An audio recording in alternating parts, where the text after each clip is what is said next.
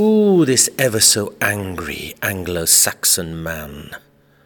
Inside he hides away an ever so amiable lesbian plan.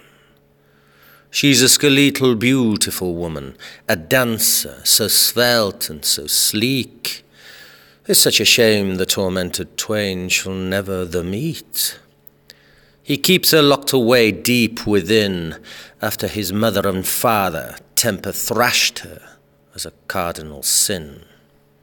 It's the forbidden dress, the one that he always wanted to wear, a little LBG number, spaghetti strap sequins by Marie Claire.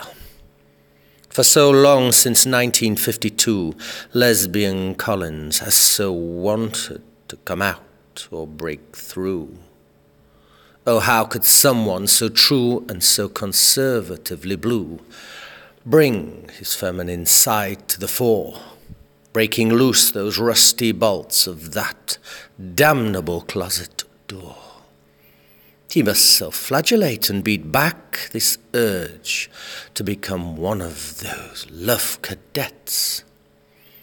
Damn this wanton son who dreams of playing Benny and the Jets. But now at last the doctor's killed his angry, prostrate cancer, and the estrogen bullets, they've also set free his ever so beautiful, tiny tap dancer.